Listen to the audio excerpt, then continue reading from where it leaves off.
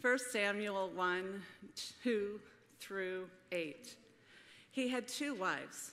One was called Hannah and the other Peninnah. Peninnah had children, but Hannah had none. And year after year, this man went up from his town to worship and sacrifice to the Lord Almighty at Shiloh, where Hophni and Phinehas, the 2 sons of Eli, were priests of the Lord. Whenever the day came for Elkanah to sacrifice to the Lord, he would give portions of meat to his wife Peninnah and to all her sons and daughters. But to Hannah he gave double portion because he loved her, and the Lord had closed her womb. But because the Lord had closed Hannah's womb, her rival kept provoking her in order to irritate her. This went on year after year. Whenever Hannah went to the house of the Lord, her rival provoked her till she wept, and she would not eat. Her husband Elkanah would say to her, "Hannah, why are you weeping? Why don't you eat? Why are you downhearted? Don't I mean more to you than 10 sons?" This next song is my favorite Christmas song of all, and it was written in 1843, almost 180 years ago, by a French poet. And then a Jewish composer set this to music, and we are still celebrating this beautiful song about Jesus' birth. Won't you please join us?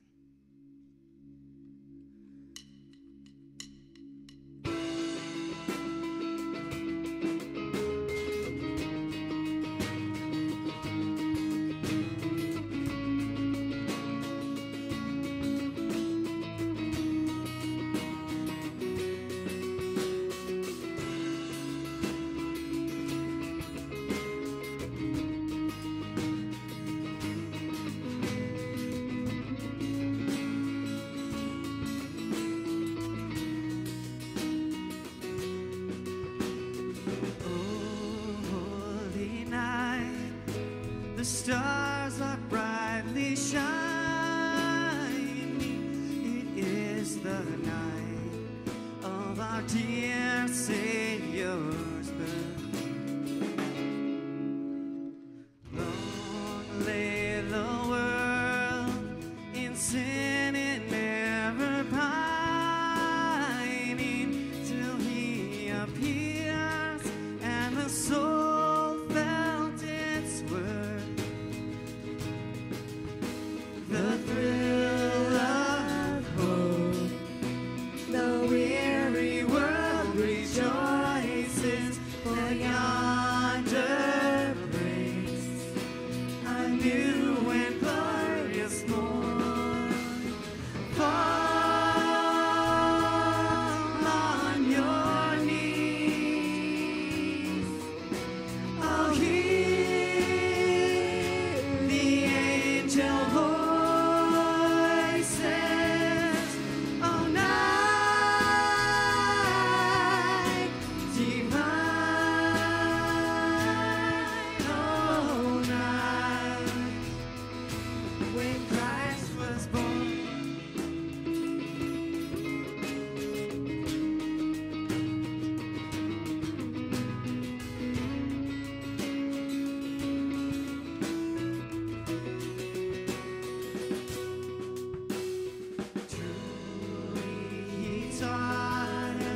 To love one another, his law is love, and his gospel is peace. Chains shall he break, for the slave is our brother, and in his name all oppression shall sweet hymns of joy in grateful chorus praise we with all our hearts. We praise his holy name. Christ is the Lord. Oh, praise his name forever.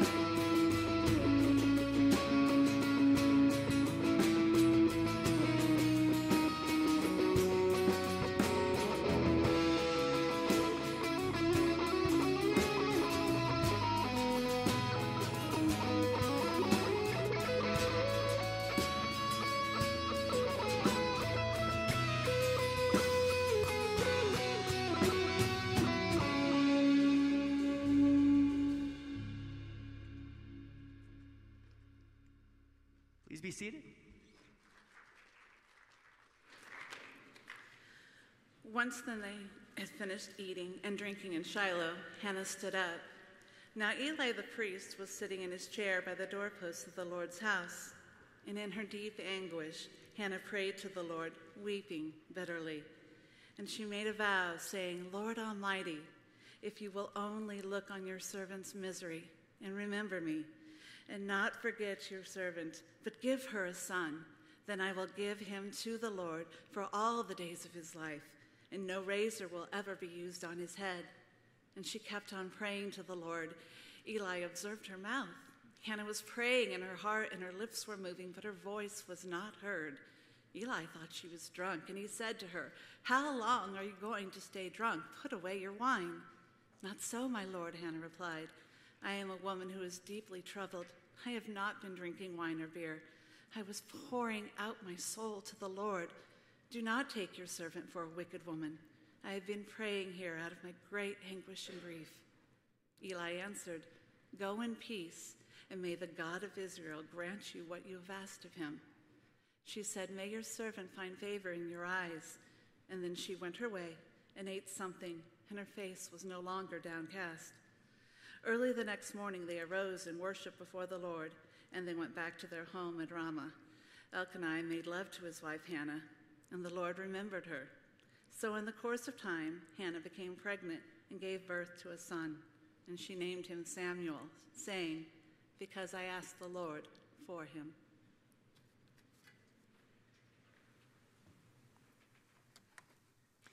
Hey, thank you, band, and for all the leading us in that music and worship. And good morning, everybody.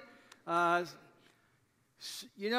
look out here, and you've all brushed your teeth and combed your hair, and you're here in worship. And some of you are worshiping at home with bedhead and halitosis. Praise the Lord. We're all one faith family together. And this year, of course, I have some of you know, but some of you may not, is that we have a Christmas present for you from Faith Westwood and me. And that we have copies of this print of Jesus on the cross with his finger pointed toward the viewer as if to say, I'm doing this for you. And if you email us at info@faithwestwood.com, then we would love to send you one, even if you're worshiping online some other part of the country. But we also have them here in the house today in the building. So if after worship, those of you who are here want to go to the counter that's opposite the coffee bar, there's a stack of them there. Help yourself, take one. You can take an extra one or two if you want to give away to others you think might appreciate them. Just help yourself. This drawing was created by my son, and the original hangs in my office. And the prints are 8 by 10, so if you get an 8 by 10 frame, you could frame it if you'd like to. Anyway, they'll be available all month. And of course, as Russ was saying, Christmas Eve is Saturday, and I hope that you will think about who you might invite to Christmas Eve worship. We sing Go Tell It on the Mountain, but is there anybody we could invite? And so on my way here, as I was driving here this morning, I thought, okay, I think there are 3 houses on my street that people I know that I would say, hey, if you're going to be around on Christmas and you don't have a place to go, you're always welcome at my church. And so I'm going to take a few extra cards today and plan to do that this week. After the shepherds saw the baby lying in the manger, what did they do? They went out in the town, and it says they spread the word. And so we're like that, like those shepherds that went out and just spread the word. Now, before I get into the message, I want us to pray together this Advent prayer that's adapted from today's prayer in today's Lectio 365 app. Let's pray together.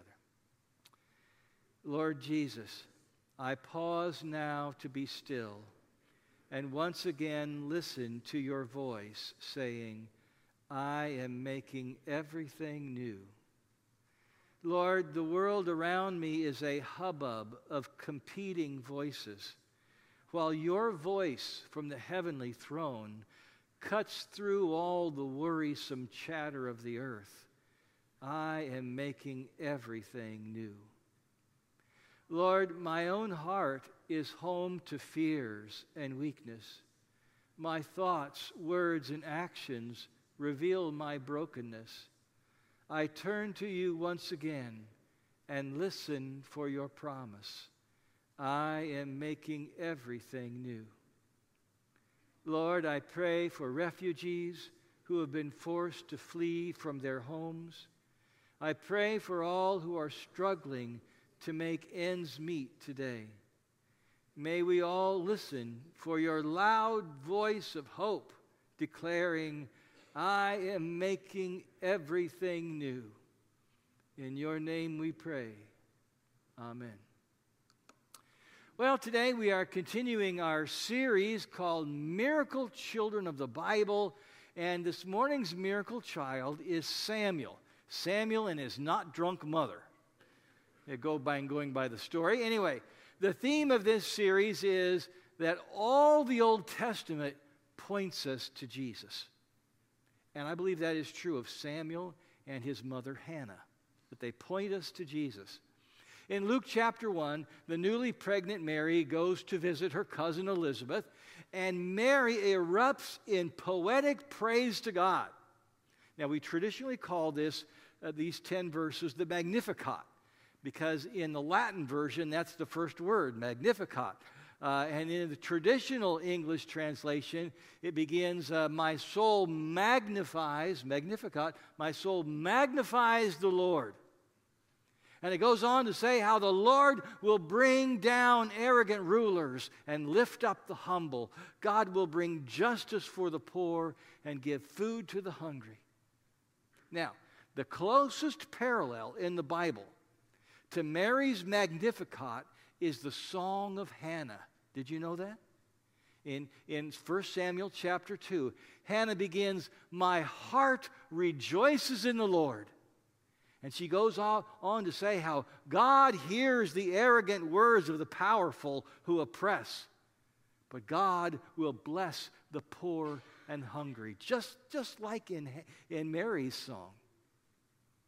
But the similarities between Samuel and Jesus are even more amazing. And I want to give you 3 of them today. First, in their youth, Samuel and Jesus give us a foretaste of their adult calling. Well, I don't know if you know this story, but it's about Samuel when he was a boy. His home is in the tabernacle along with the high priest Eli and his family. And one night, Samuel hears a voice calling his name. So he gets up and goes to Eli. Wake up. And Eli says, I didn't call you. Go back to bed. A little later, Samuel again hears a voice calling his name. And so he goes to Eli again. Here I am. Eli says, I didn't call you. Go back to bed. Sound like some parenting experiences some of you have had? Go back to bed. The whole thing happens a third time, but this time Eli tells young Samuel that when he hears his name, he should say, Speak, Lord, your servant is listening. So Samuel does that. He hears his name called and he says those words. And God speaks to him, even as a child. And in Luke chapter 2, Jesus, with that little episode of him at 12 years old, and he spends his time at the temple talking with the teachers, and he amazes with the questions he asks and the answers that he gives. And of course, Mary and Joseph are, scared to death. Where is our kid gone? We can't find him anywhere. And young Jesus tells them that he must be doing his Father's work. So as youth, both Samuel and Jesus are in the house of God, and we get a foretaste of their adult calling. Here's the second one. The Scriptures give us a striking similar description of Samuel and Jesus maturing from boys to men. Here's the verse about Samuel. It says, And the boy Samuel continued to grow in stature and in favor with the Lord and with people.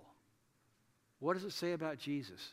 In Luke's Gospel, Jesus grew in wisdom and stature and in favor with God and people. I mean, clearly, Luke is portraying Jesus as the next Samuel. Wouldn't you say? Now, here's the third one. Both Samuel and Jesus speak for God with integrity and trustworthiness. God, during the time of Samuel is when Israel had their first two kings, and God picked out Saul and then David to be those kings. But the choice was announced through Samuel. God told Samuel who those kings were going to be, and then Samuel was the one who anointed each of those kings as if to say, this is the person God picks. And everyone recognized that Samuel was the man of God. He never used his position as priest and prophet for his personal gain. Now, in the whole scope of the Bible, Jesus is more significant than Samuel, but they were similar in that way, in how they spoke for God with integrity and trustworthiness. One time Jesus said, whatever I say is just what the Father has told me to say. So, all the Old Testament points to Jesus, including a prophet named Samuel.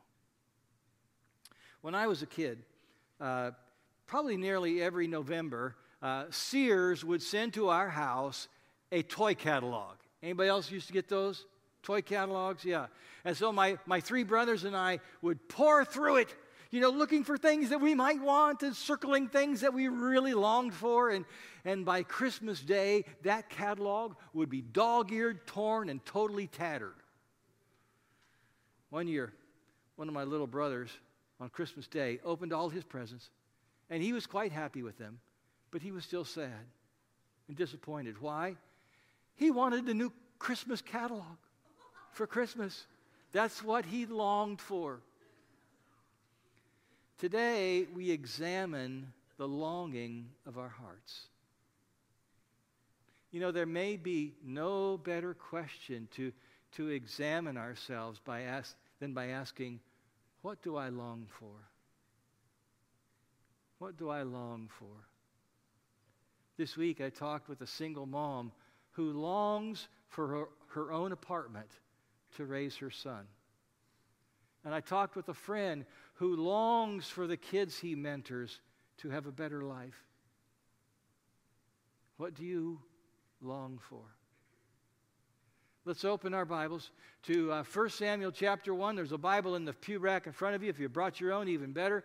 And if you don't have a Bible to read at home, that's, understandable to you and all, we would love to give you one today. You could ask anybody you see wearing a name tag.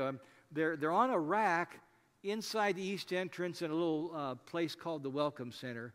And there's several Bibles there. You can just grab one, pick it up, take it home. It's yours.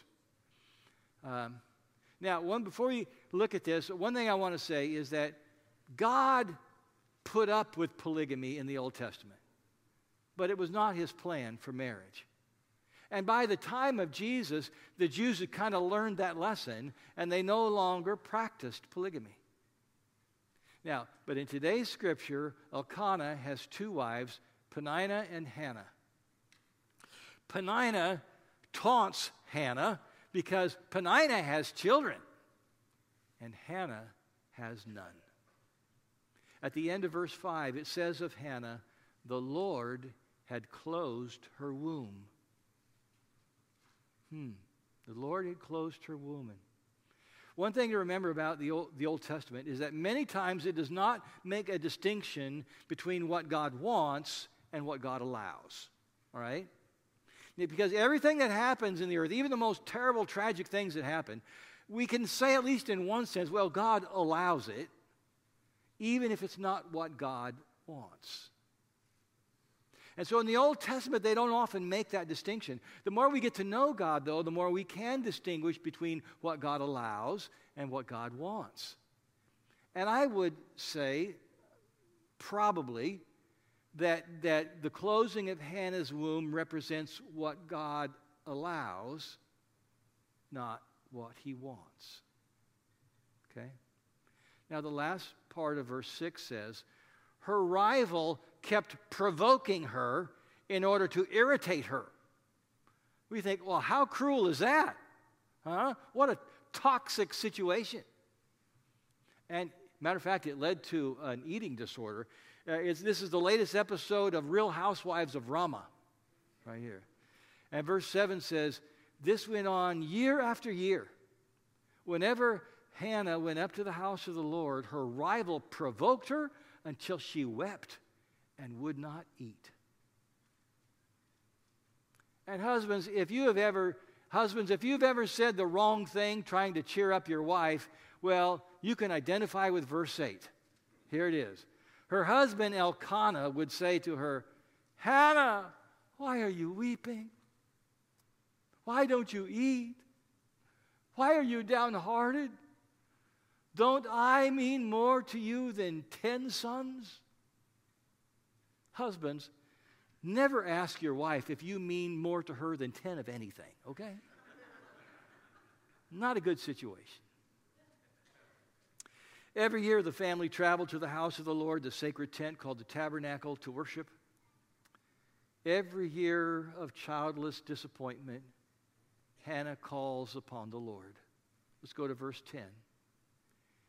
In her deep anguish, Hannah prayed to the Lord, weeping bitterly. Let's talk about infertility for a moment, shall we? About 10% of couples today experience infertility lasting 2 years or more. About a third of those, the problem is with the man. About a third of the time, the problem is with the woman. And the remaining third, the problem is either unidentified or with both. Infertility is so hard to understand. It certainly was an issue for families in the Bible. Some eventually had a child, some did not. I know a couple who are devoted followers of Jesus. They believe in prayer, they've seen God work in powerful ways, and yet the child that they have longed for and prayed for has not come. But even more than they long for a child, they long to serve the Lord with all their lives. And now they find themselves serving in a way that they probably could not if they had children. Note also that Hannah does not assume that God is punishing her for something she's done. She doesn't assume that God is cruel to her. Instead, she just brings all of that deep anguish out to the Lord, not even holding back her bitter tears. And you know, I think sometimes like Hannah, we need to pray that way. We need to pray through our grief and disappointment and don't hold it back and just kind of let loose all of that anguish and anger. At one point, Hannah goes to the house of the Lord to pray, and the priest Eli sees her praying. He can see her lips moving, but doesn't hear anything coming out of her voice. So here's another guy that says the exact wrong thing to say. Okay? In verse 14, Eli says, "How long are you going to stay drunk? Put away your wine." Hannah replies defiantly but respectfully in verse 15. "Not so, my Lord," Hannah replied. "I am a woman who is deeply troubled. I have not been drinking wine or beer. I was pouring out my soul to the Lord." She could have turned to alcohol to drown her grief, but instead she pours out her soul to the Lord. I've been pouring out my soul to the Lord for this church, especially this last year. And I pour out my soul for some of you because I know the tough stuff you're going through. And many of you do the same. You pour out to God the longings of your heart. You know, as Jesus' people, we learn to do that. We learn to let Him shape the longings of our hearts. so that we do not long for wealth or success or fame or prestige, the things that the world longs for. Because Jesus told us to not set our hearts on those things. He said, seek first God's kingdom. Now, what does that mean? Because it means Jesus longs for us to live a righteous, holy life, to love God and love our neighbors, to fight for justice for the poor, to show compassion to the suffering, and to announce the good news that everyone can experience God's love and forgiveness. And when we long for a life like that, and when we long for that with a depth with which Hannah longed for a child, that's what it means to seek first the kingdom of God. So, what are you longing for? Will you let Jesus shape your longings? Here, during this last week of Advent, I would invite you to ask the Lord to shape your longings. Because if we do not long for Jesus, and if we do not long for the life He came to bring us, then Christmas is just a holiday we made up. Let's pray about that. Lord Jesus, help me to long for you the way Hannah longed for a child. Oh Lord, reshape the longings of my heart. I long to live a righteous and holy life before you. I long for love to be the driving energy in my life. I long for a world of justice and compassion and peace. I long for all things to be made new. And Jesus, you taught us a prayer that reshapes our longings, and together we pray it now. Our Father, who art in heaven, hallowed be thy name. Thy kingdom come. Thy will be done on earth as it is in heaven. Give us this day our daily bread, and forgive us our trespasses, as we forgive those who trespass against us. And lead us not into temptation, but deliver us from evil. For thine is the kingdom, and the power, and the glory forever. Amen. Let's stand.